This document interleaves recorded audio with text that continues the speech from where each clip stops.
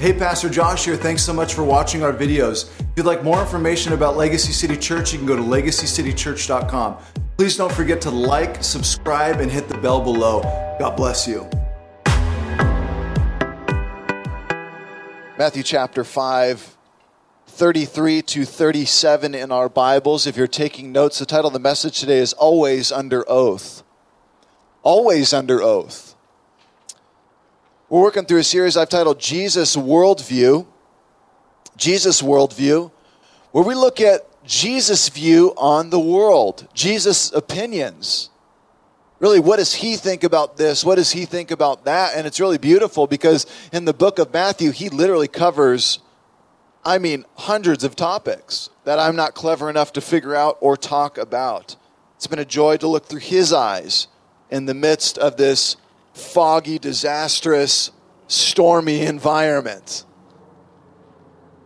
Heard of a story of a dog who ran into a butcher shop and grabbed a roast off the counter. Fortunately, the butcher recognized the dog as belonging to a neighbor of his. The neighbor happened to be a lawyer. The butcher called up his neighbor and said, "Hey, if your dog stole a roast from my butcher shop, would you be liable for the cost of meat?" The lawyer replied, "Of course. How much was the roast?" The butcher said, $7.98, sir, exactly. $7.98 to be exact. Well, a few days later, the butcher received a check in the mail for $7.98. Attached to it was an invoice that read, "Legal consultation service fee, $150. It's all in the details. Those bargains, those contracts, it's all in the details, especially in this day and age. Statisticbrain.com talked about lying statistics. You want to hear some of them? Percentage of adults who admit to telling lies sometimes or often is 12%. Percent of women who admit to occasionally telling harmless half-truths, I love all the compounding there, 80% of the time. 80% of people who admit to lying on their resumes, 31%. 13% of patients who lie to their doctors tell full lies. 32% of patients who seem to stretch the truth or to tell their doctor not exactly what they mean. And 30% of patients lie about their diet and exercise. 60% of people lie at least once during a 10-minute conversation. Wow. I wonder if the percentage goes up in LA, right? You kind of can't tell who you can trust here in LA. We live in a different time, don't we? There was a time that I heard about from my grandma that when a man said that he was going to do something, he did it. He kept his word. He didn't have to swear on it 1,000 times to get you to believe him. His word was his bond. A handshake went a long way. But today, everyone is lying, it seems, taking advantage, ripping each other off, lying for personal gain. And today we will see Jesus actually go after the Pharisees because of their mindsets. The way that they looked at the law of God once again. As we know, they twisted the truth of God's word to make it mean what they wanted to. And we see this a lot in America. People love surface religion, but their hearts seem to be far from God. Jesus wouldn't have it. He goes right after the heart again. The heart of the matter is the matter of the heart. He always goes after the root. People love surface commitments and surface experiences. They don't want to completely dive in. We see the Pharisees do this. We see, again, the church do this. But that's what makes us uncomfortable when we look at the words of Christ often. And I challenge you, family, I challenge you to read through a book of the gospel, Matthew, Mark, Luke, or John. I challenge you to read through any one of them just one time and just meditate on it. Just allow yourself to process it, to figure out what it's actually saying. The sayings are challenging. The things that he's calling us to, if they're really true, are, wow, radical.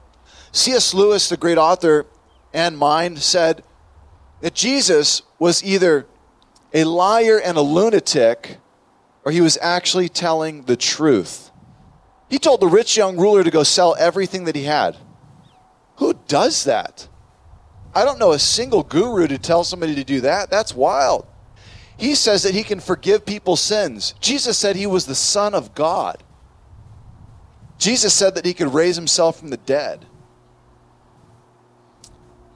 Jesus said, unless you drink of my blood and eat of my body, you'll have no part with me. What? They said to him, that's a hard saying. And they walked away because they didn't understand. The text tells us that Jesus ran from the crowds. He ran into solitary confinement all the time. He would go up on the hill. He would go away into the wilderness and seek and spend time with his Father. Jesus was different. And he is different still today. He calls us to being absolutely different from the rest of this culture. We're going to read verses 33 to 37. If you want to stand for the reading of God's Word. We always stand for the reading of God's Word to pay honor to Him, to remember whose Word we are reading. Not my words, not my opinions. My job, and what I try to do the best, is to simply look at what Christ has said and tell you exactly what He has said. And my question to you often will be, well, what do you think it says? You read it for yourself and you tell me what it means. And we'll look at the details of what's being said, and we get to come to a conclusion of what Christ is calling His people to. I want God's opinion. I want to know what He has said. I want His truth. We're in Matthew chapter 5, verse 33. Jesus said to them, His disciples, again, you have heard it said to those of old, you shall not swear falsely, but shall perform to the Lord what you have sworn. But I say to you, do not take an oath at all, either by heaven, for it is the throne of God, or by earth, for it is His footstool, or by Jerusalem, for it is the city of the great King. Do not take an oath by your head, for you cannot make one hair white or black. Let what you say be simply yes or no. Anything more than this comes from evil. Let's pray. Lord, we thank you for your word. And as your disciples, Lord, we ask that you would please clarify this to us. Give us wisdom on what it means in our lives. Give us wisdom. We thank you, Lord, that you cut through all of the fog and all the fluff. And Lord, you just get right to the heart of the matter. And we pray that it would encourage us. We pray that it would actually build us, and that it would actually afford us wonderful things in life. That we wouldn't be a lying people. We wouldn't be a people who have to stress the truth, but a people who are clear, people who can be trusted on, as we are able to trust on you. Lord, you never waver. You keep your promises. You keep your word to the very end. We thank you for being faithful to us. Reveal your truth to us now, we pray, by the power of your Holy Spirit. In Jesus' name we ask it. Amen. You can be seated. This is Jesus' fourth statement out of 6. He keeps saying this over and over again. You have heard it said, but I say to you. You have heard it said, but I say to you. You've heard it said in this culture, but I'm going to tell you what it really means. You've heard it said, but I say to you. We'll first look at what the law of Moses really said. Then we will look at what the Pharisees are falsely saying about the law of Moses. And then we will look at Jesus clarifying the law of Almighty God. First, this phrase, Jesus says, is actually not found in the law of Moses anywhere. Did you know that? This phrase that he is quoting, you shall not swear falsely, but shall perform to the Lord what you have sworn, this is not found in the Bible. The Pharisees made this one up. This was a phrase going around that people thought was in the law of Moses because they heard it so much, but it actually wasn't there. Isn't that crazy? Even in Jesus' day, people were saying phrases and things that they thought were in the law. Well, the law said, well, the Bible says, well, Moses said, and he actually never said it, but they thought he did. There are many quotes going around today that people think are in the Bible, but they aren't. Did you know that? Are you ready for a couple? God helps those who help themselves. Not in there. I mean, I like it, but it's not in there. God actually doesn't help those who help themselves. He helps those who can't help themselves. Yeah. He helps those who are desperately in need of help. He helps those who are broken. What about cleanliness is next to godliness? Cleanliness is next to godliness. Who says this? All right, so that's what mom says, to get the kids in order. Hate the sin, love the sinner. Though a statement that I use often, it's not actually in the Bible. Although this is biblical sounding, it is not directly from the Bible. It's actually a loose quote from something Gandhi wrote in 1929. Hate the sin, not the sinner. Augustine expressed a similar thought back in AD 424. Yes, 1600 years ago, with love for mankind and hatred of sins. That's a better way to say it, actually. Augustine got it right. With love for mankind, but hatred of sins. We are to love people generally. We are to love our neighbor, but we are to hate sin. We are to hate what is evil.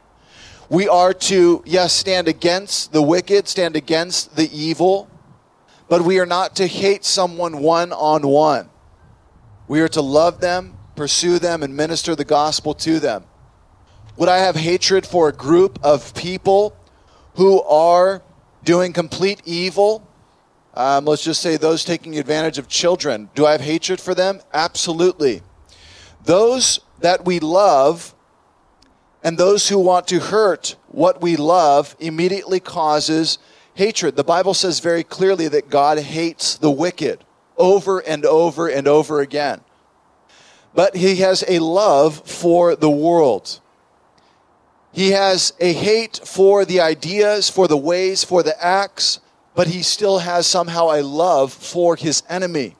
So much so that he would pursue them, lay down his life for them, call them to repentance, and make them his own. Who is that? That's me. I was running from God. I was doing my own thing, and for some reason he pursued me. I was doing evil, wicked things against God, and some reason he pursued me. The Apostle Paul would say, I am the chief of all sinners, but God made me an apostle for some reason. The Apostle Paul would say, Saul of Tarsus was his name. I was killing Christians. I was grabbing him by the back of the neck there when Christ had risen from the dead and Christianity was trying to spread, and I was dragging them into prison and throwing them in there and having them cut down and killed. And then Jesus of Nazareth showed up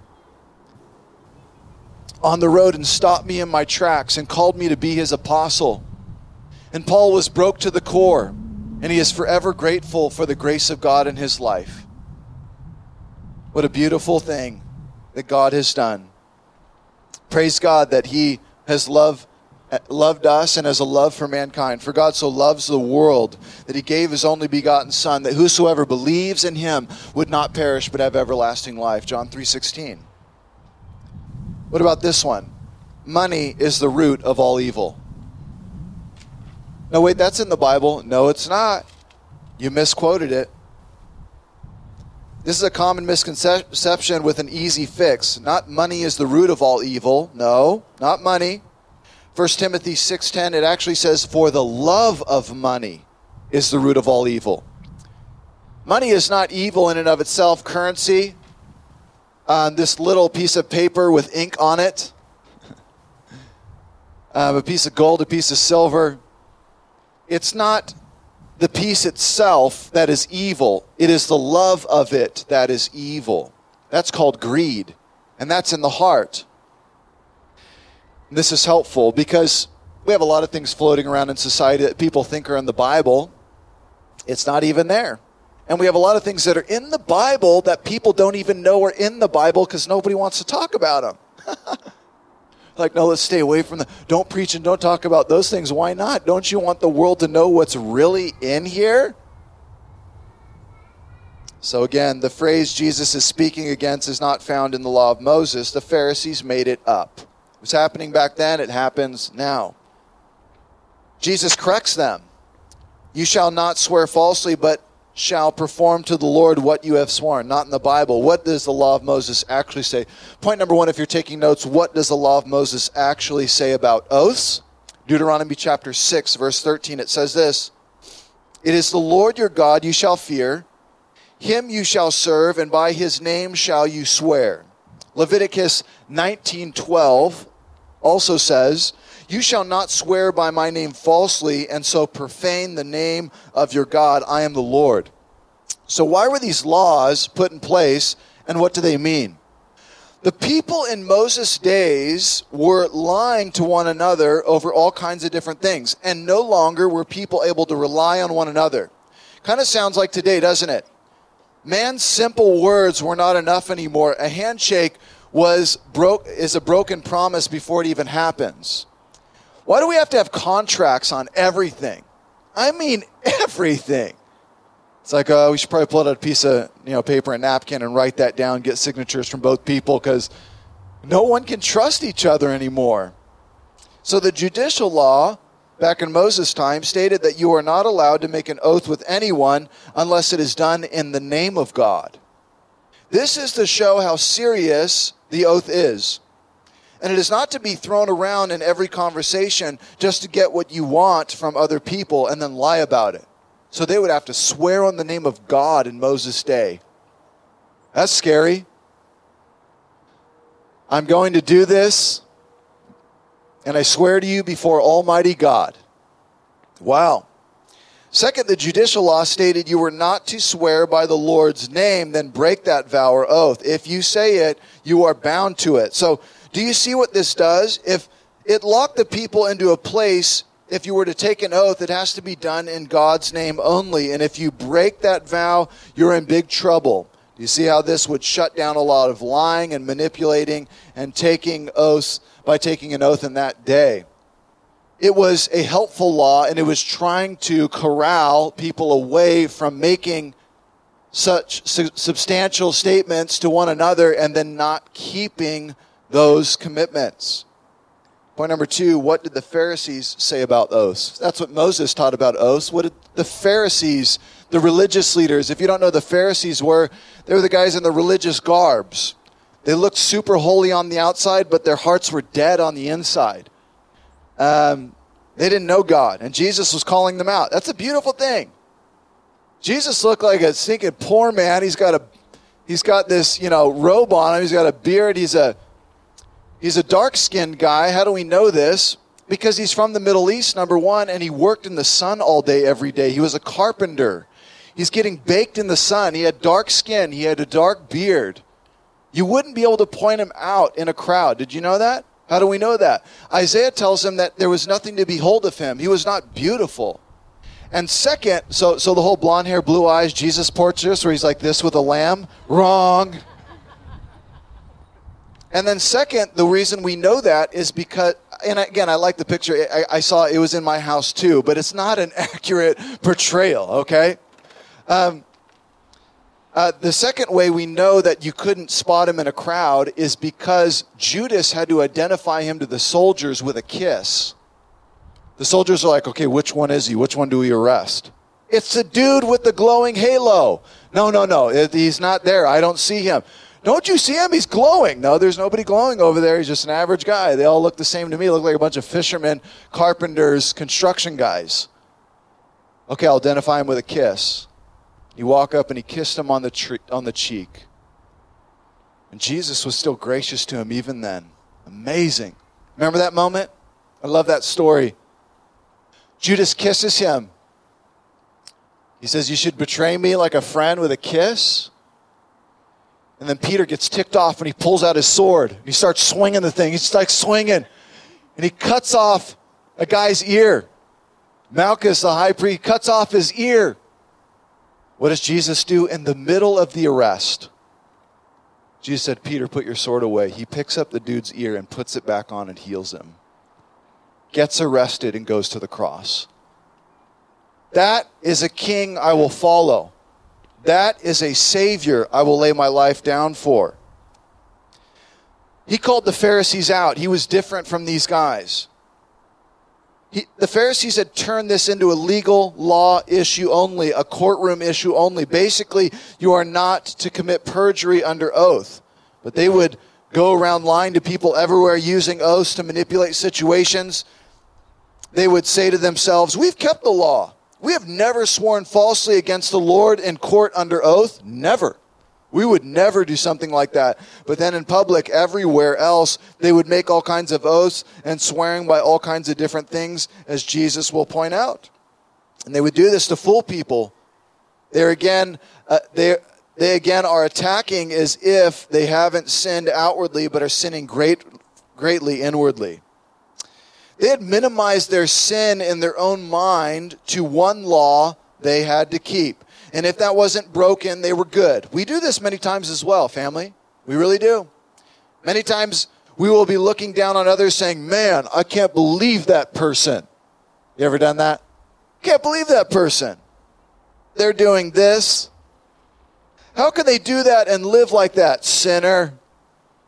And in your own heart, think, but I do this and this. And that's how I know I'm good and I'm better than that person, because I have kept my own law. I am so good and holy. Be careful to do this. This is self-righteousness, and this is the most dangerous sin of all. It's subtle, it's sneaky, and it gets at you without you even knowing. The second you start thinking that person needs Jesus more than you, you're in danger. We all need Jesus the same. I need him the same as you. Yeah, but pastor, you're like a pastor and stuff. You're like, you got to be like extra holy, right? You got that extra holy sauce. No, I don't. No, I don't. I got the same sauce as you. I cling to Jesus daily just like you. I am a sinner in need of a Savior just like you. For some reason, God has called me to do this, and God has called you to do that. I'm just trying to do what I'm supposed to do, trying to be a faithful servant. I don't know He gave me these gifts. I got dragged into this thing, to be honest. I had desires to be a preacher. When I saw it happening, the desire started to build in my heart, but I never dreamed about it as a kid. When I grow up, I'm going to do this. It never happened. I just started ministering to young people, and I just love seeing people come to Jesus. I love seeing people be built up and encouraged. And then I was slowly just drawn into the thing. I got sucked into it. And now I'm at a point where, like, what if I just stop today? If I stop preaching, I think people kind of get in my face and be like, why are you squandering your gift? You can't do that. You have to do this. Even if I said today I don't want to do it anymore, I know that it would haunt me long term, because the Lord has for some reason equipped me with these types of gifts. Some are mouths, some are eyes, some are hands, some are feet, some are ears. There are many parts in the body, and we work together as a body to accomplish the work of Christ. We are the body of Christ with many members. We all have giftings. But I don't want to be a big toe. We need the big toe. You take the big toe away, the balance is off. We need every member. Be careful never to think that you are better than someone else. No. We're all beggars. Just coming to another beggar asking if they want some bread. You hungry? I found some bread. The Lord Jesus is the bread of life come down from heaven. The living water. We need to remember who we are. Remember where we came from. If we could just get LA to get down on that level, man, we would transform this place. If you could get down on that level, lower yourself, humble yourself in the sight of the Lord, He will lift you up. The Lord desires a broken and contrite spirit before Him. That is a sacrifice that is pleasing. That's what He desires. The scribes and the Pharisees, man, they were walking around all holy in their garbs, thinking they had it all together, bossing people around, trying to tell people what to do religiously. Jesus says, you guys got it so wrong. Jesus said to them in Matthew 23, verse 1, Jesus said to the crowds and to His disciples, the scribes and the Pharisees sit on Moses' seat. So do and observe whatever they tell you, but not the works they do. Don't follow their example. For they preach but don't practice.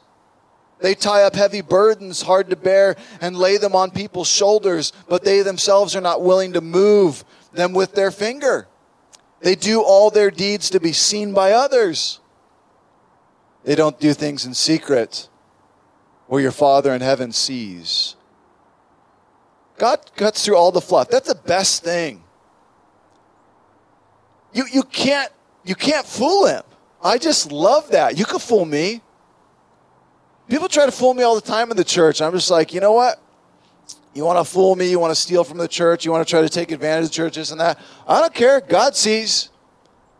You're done long term. And people have tried to do it over the last 6 years, and the Lord just shows up and goes, bam, I'm sorry, you're out.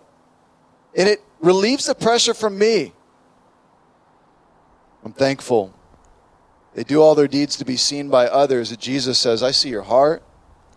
We know that it is not wrong to take oaths, as the law of Moses has said, but it is not to be thrown around and used to manipulate people. We take oaths.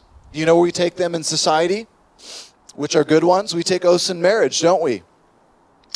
We do take an oath on the witness stand. We are sworn into many positions. These moments are a huge deal, and an oath should be taken before God. This is good. But it's when people abuse the oath and lie, this is the problem. We see this in money deals. We sign on the bottom line, but behind everything, they're ripping the person off. We see this with marriage. People will get married just to get someone's money. The young girl marrying the super old rich guy, or the super old rich guy manipulating the young girl. It's really sad. They just sign on that dotted line just to get whatever they want. We see this in wars. We see it with nations. They say peace. They sign the peace treaty. They're committed on the dotted line. And they just go and do whatever they want.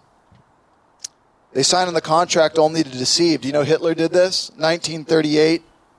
Hitler and Chamberlain met twice for the purpose of discussing reproportionment of Czechoslovakia, of the Germans under Czech rule, and Hitler assured Chamberlain that war could be averted if this signing occurred. In fact, Hitler had already mobilized the German army for an attack on Czech, but the army would not be ready to attack for several weeks. Hitler hopes that Chamberlain will prevent the Czechs from mobilizing and allow for a surprise attack by Germany. In the conclusion of meeting, Chamberlain said of Hitler, I got the impression that here was a man that could be relied upon when he had given his word. Hitler fooled him to his face. Had the Czechs mobilized in time, World War II probably would have been different. But this lie was one of the most interesting in that both Chamberlain and Hitler were participants in a way. Chamberlain was so invested in his policy of appeasement that he wanted to believe Hitler. If he didn't, or if he was wrong, this would be the end of his political career. It is said that Hitler told an aide after this meeting that Chamberlain's government would not last the week. He got him to, he fronted to his face. He got him to sign on the dotted line, let's be allies, we'll work together. And then he turned around and walked out to his secretary and said, this government ain't even lasting 1 week. We got him. Snaked him to his face. I'm telling you, people do this. And I want you to be careful of these things, because this kind of stuff is even happening in the church. Did you know that? On TV, these televangelists promising all this stuff up front, telling you you're going to be rich, healthy, and prosperous if you do X, Y, Z. Just send me this amount, and I'm going to send you a golden handkerchief and some water. Sprinkle it all over your head 3 times. Tap your shoes together, jump in the air, and say hallelujah, and you're going to be this. What? Where does it say that in the Bible? You have heard it said, but I say to you, Jesus would say, please listen to the word of God. Why? Because it will be your wisdom to discern in those moments when you got a snake looking you in the face trying to deceive you. You'll be able to cut right through the fog and be like, wait a minute, let me look at this guy's deeds. Wait a minute, let me look at what he's saying, what he's trying to do. Let me pray about this and go before the Lord. Say, Lord, would you give me wisdom on this? Is this a wise decision? Reveal the truth. We need God to step in and lead and guide us in all of these things. Point number 3, and finally, Jesus says we are always under oath. Always. But I say to you, do not take an oath, verse 34, at all, Jesus says, either by heaven, for it is the throne of God, or by the earth, for it is the footstool of Jerusalem, for it is the city of the great King. Do not take an oath by your head, for you cannot make one hair white or black. But let what you say be simply yes or no. Anything more than this comes from evil. Let your yes be yes and your no be no. That's it. Isn't this great? Jesus cuts right to the heart and just simplifies the whole thing for us. Just be always under oath before God, and when you say you're going to do something, yes, I'm going to do it, it's before God. You say, I can't do something, you say no, right up front, it's before God. It's really simple. Jesus says, do not take an oath at all, but by heaven, earth, or Jerusalem, or by your own head, just don't do it. Just say yes or no. Quit trying to convince people you are committed. Then do the opposite. Just say yes or no. Basically, stop lying. Now, this not taking an oath at all doesn't mean we don't do vows at weddings or sign contracts or go under oath in a court of law, because even Christ himself stood under an oath before the high priest. The Apostle Paul made oaths before God and people in his letters. Jesus says the opposite. Just don't try and use other things to make people think you are really committed, but you are not. You don't need all the extra fluff. It sounds like it's a heart issue. It's a priority issue.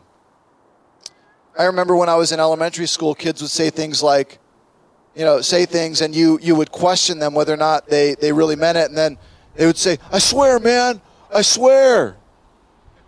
Swear on my mom, they'd say. Like, make it really serious. And cross my heart, hope to die, stick a needle in my eye, We do these little things to emphasize. We spit in the hand, right, with a handshake. We make a little cut incision of blood with the handshake.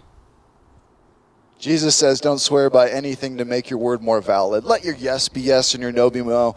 Let your word be your word. Let your life show testimony that when you say you're going to do something, just do it. If you can't do it, just let the person know you can't do it. It's very simple. I've failed in this area greatly over the years. I would overcommit and underperform. Now I want to basically undercommit and overperform. I didn't know I was putting people in the position I was putting them in. And I really didn't realize this more than ever until probably the last 7-8 years of my life, where I would be scheduling my life, because my life becomes very scheduled into hour increments or day to day. Everything is scheduled from time to time. And then I would plan, somebody would change the plans, and then I would shift my plans around to try to accommodate them, and then they would change them again, then I would shift them again to accommodate them. And I'm moving the entire schedule around to accommodate, and then all of a sudden they cancel, and then I'm like, I just shifted everything to do that. But what happened to me, the point is not me bombing this person, this is the point. I started to realize that I do that to people. And then I start to realize that I'm inconveniencing them, and that I am not being helpful by saying no or by saying yes. I need to work on this. This happens a lot. Legacy, we are always under oath. God is always listening. Let me say that again. We're always under oath. God is always listening. He is our accountability. Nothing worse than someone telling you they're going to do something, then they don't hold up their end. It costs people money, time, energy, and all the rest. Sure, we all have to have patience with people and have understanding. It's okay to show grace. Someone isn't perfectly on time. It's okay to show grace if somebody has to cancel and reschedule. All of that is okay. We need to grow in those things. But it's one thing when someone who is always keeping their word drops the ball, or who isn't always keeping their word drops the ball again. It's like, okay, no big deal. But it's the person who you can never rely on. They're always promising the world, and they never pull through. Let your yes be yes and your no be no. Simple. You don't have to convince somebody. Are you going to do it? Yes. If you can't do it, just say no. Just say no. I was so bad at this. We had an accountability group like through my 20s, my bunch of my brothers, and I had one guy who used to ask me every week how many times I said no to people, because I love to say yes to people because I want to help them, but I'd say too many yeses and then I couldn't help anybody. So he would literally ask me every week, how many times you say no? How many times you say no? I'd have to write down how many times I say no. Another guy used to watch my bank account. I gave him access to my account so he could watch all my transactions. So I could start getting accountability as to what I was spending on because it was out of control. If people watch my internet usage, watch my social media, accountability is helpful. Let your yes be yes and your no be no. The sin here is not breaking a judicial law in court, it's lying. Lying damages people, relationships, lives, jobs, marriages, and friendships. We all need more of this in our lives. It shouldn't be a burden. It should be a blessing. You figure out what you need. You figure out what your plan of accountability looks like. It's not the same as anybody else's. It looks different for all of us. We all need to be able to keep our commitments. Ephesians 4:25, therefore, having put away falsehood, let each one of you speak the truth with his neighbor, for we are members of one another. Proverbs 12:22, lying lips are an abomination to the Lord, actually, but those who act faithfully are his delight. Colossians 3:9, listen to this. Do not lie to one another, seeing that you have put off the old self with its practices and put on the new self, which is being renewed in knowledge after the image of its creator. Legacy, we are always under oath. God is always listening. Remember, Jesus is combating the image and the law that the Pharisees are creating and showing the true meaning of God's desires for people. Is it a bad thing to tell the truth? Nope, never. It's a great thing. Can you imagine if we lived in a society where we could trust everyone? Everyone. Wouldn't that be magical? Never have to wonder if your mechanic is lying to you. You know what I'm talking about? Well, I was looking at the motor and it kind of looks like, and then they start rattling off all kinds of things that you don't understand. Yeah, you're really going to have to, change this out and change that out. Like, what? I just got all tuned up last week and they didn't say anything. Yeah, I know, but something happened. I'm sorry. Never have to wonder if your financial advisor has your best interest. The Christian has been redeemed by Christ. Family, legacy. We are a people who can be counted on as trustworthy and reliable. We should do the best business in this city. Our good reputation should go before us. Everyone who knows us should say, you can trust that person. If they say they're going to do it, they will. They will own up to their faults and they don't cover up anything. They make it right if they have messed it up. I love that. Why can't we just say, I messed up? Just say you're sorry. I didn't do it right. I failed. It's okay to do that. Do you know that? It's okay to say you're wrong. It's okay to say you failed. I messed up. It's actually one of the best things you could ever tell somebody because it lets you know they're being honest. Jesus is saying the Christian simply says yes or no, and you totally believe them. One simple word holds the weight of a lifetime commitment in Christ, in marriage, in a covenant. Yes. Yes. Yes. Yes, Lord. I know you're listening. Proverbs 12:19, truthful lips endure forever, but a lying tongue is but for a moment. Hey, church. Hey, Legacy. Aren't you glad that when God says, I will never leave you, nor forsake you, you know he only has to say it once. And he means it. When he says nothing can separate you from the love of God, he means it. When he says, I will provide all of your needs, he means it. When he says, cast your burden upon me and I will give you rest, he means it. When he says it is finished, sin has been defeated, the grave has been conquered, you are my child, you are saved from your sins, I hold nothing against you because of Christ. He really, truly means it. Forgiven forever. God's grace will be poured on you forever. That's the best news I've ever heard. When God says he's going to do something, he does it. He keeps his promise and commitment. Learn from him. Look to him. Let it deepen your words. Deepen your commitments. Amen? He has never broken a promise, never broken a commitment. He is faithful to 1,000 generations. Let that reflect in our lives, in our families, in our friends, in our business, in our work, in our neighborhoods. What a treasure a reliable person is, huh? Like, man, they say they're going to be there, they're going to be there. I got a best buddy from childhood, man. I'm like, hey, Kyle, can you come over here? We're going to rip out 30, 40 feet of concrete. Can you come help me? Dude shows up. I haven't talked to him in 6 months. He just shows up. He's there. He's always been there my whole life. He's a brother. I have a lot of brothers like this. Thank you. Amen. Thank you for the... I'm getting an amen. I hear that cry. It's okay. God is holy, and we are to be holy. God keeps his word, and we are to be holy as he is. As our Father in heaven is holy. It's not a moment. It's not a contract. It's who we are. Legacy, we are always under oath. God is always listening. Amen? We're going to close in prayer with some grace because this is an easy one. You've all broken promises. Me too. We've all broken commitments. We've all dropped the ball, probably even this week. Yet God still loves us. God's still committed. Can you imagine if God's commitment to us was the same commitment that we have to him? Yikes. We'd all be up a tree. I'm motivated. I am challenged. My faith is deepened by his commitment. Yep, this is the sermon today. Simply about letting your yes be yes and your no be no.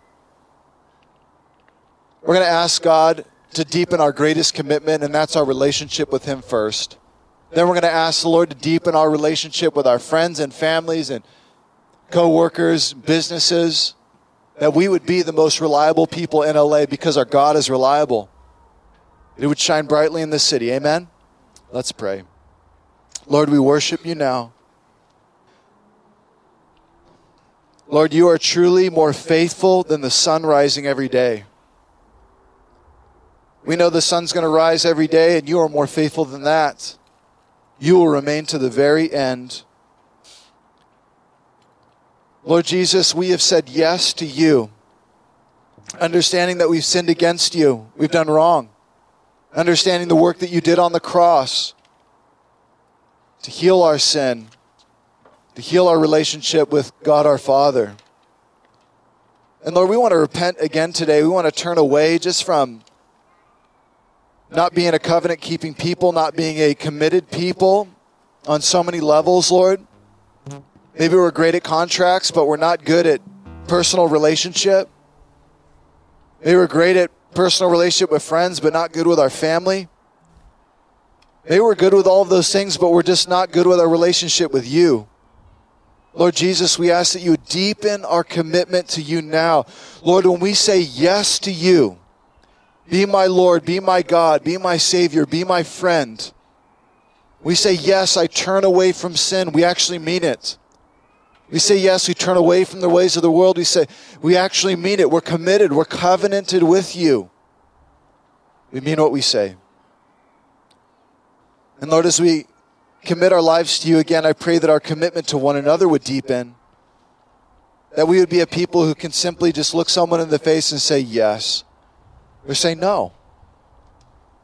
Not be worried about offending, not be worried about hurting, but more worried about what you think. We want to be reliable. Lord, build our relationships with our coworkers, with our neighbors, with our family, and with our friends. We pray that our reputation would go before us, and it would be a reputation of you. Oh, you know that person? That's a Christian. Oh, yeah, they're committed for sure. Not the opposite. Oh, God, please help our hearts. Please grow us for your glory. We pray now. In Jesus' name, amen. Amen. Let's all stand up. The reason why a sermon like this is so needed and so helpful, I remember when I first came in contact with a couple Christian businessmen who were very successful, had done very well. And they were kind of teaching me the ropes just about working and investing and just life. And I remember one of them telling me, who was one of the most generous, gracious men I'd ever talked to and known. He's a mentor. He said, I don't like doing business with Christians. What? I don't do business with Christians. What? Yeah, if they tell me they're Christian, I don't want to do business with them because they're not going to keep their word most of the time. I'm like, what? He was an atheist, became a believer, very successful. Of course, his heart has changed now long term because he has more understanding. But it really bothered me that we weren't the best of the best of the best, not just for the sake of being the best, but because we have a God who has shown this covenant to us. How in the world can we not show this to the world? We got to take this back. Our word should be our bond. Somebody shakes my hand, somebody shakes your hand. We know we can be reliable. They know we can be reliable. We need to see this in LA. Oh, you know a Christian? I want to do business with them. Could you bring them in our circle? They're going to build the place up. I know it. Encouragement. I remember Salvador Mendez. He jumped the border when he was 14. He came over here. He picked the fields. He drove truck for like 10 years and saved all of his money. Then he hired me at like 19, 20 years old. He'd buy a plot of land and he would develop it and build it. And we would move on to the next site. We'd buy a plot of land and we would develop it.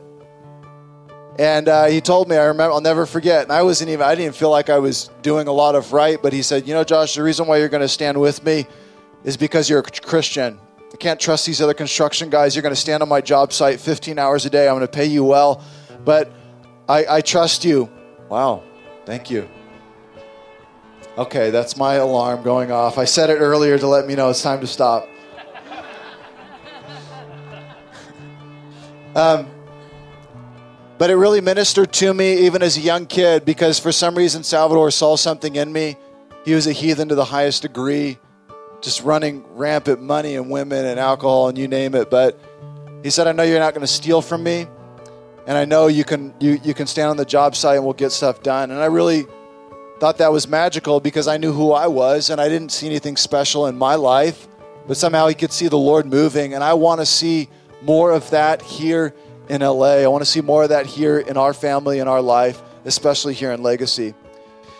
So we're going to close in a worship song, something to reflect on and think on as we go our way. I really love to see us grow in these areas. Let our yes be yes and our no be no. Amen.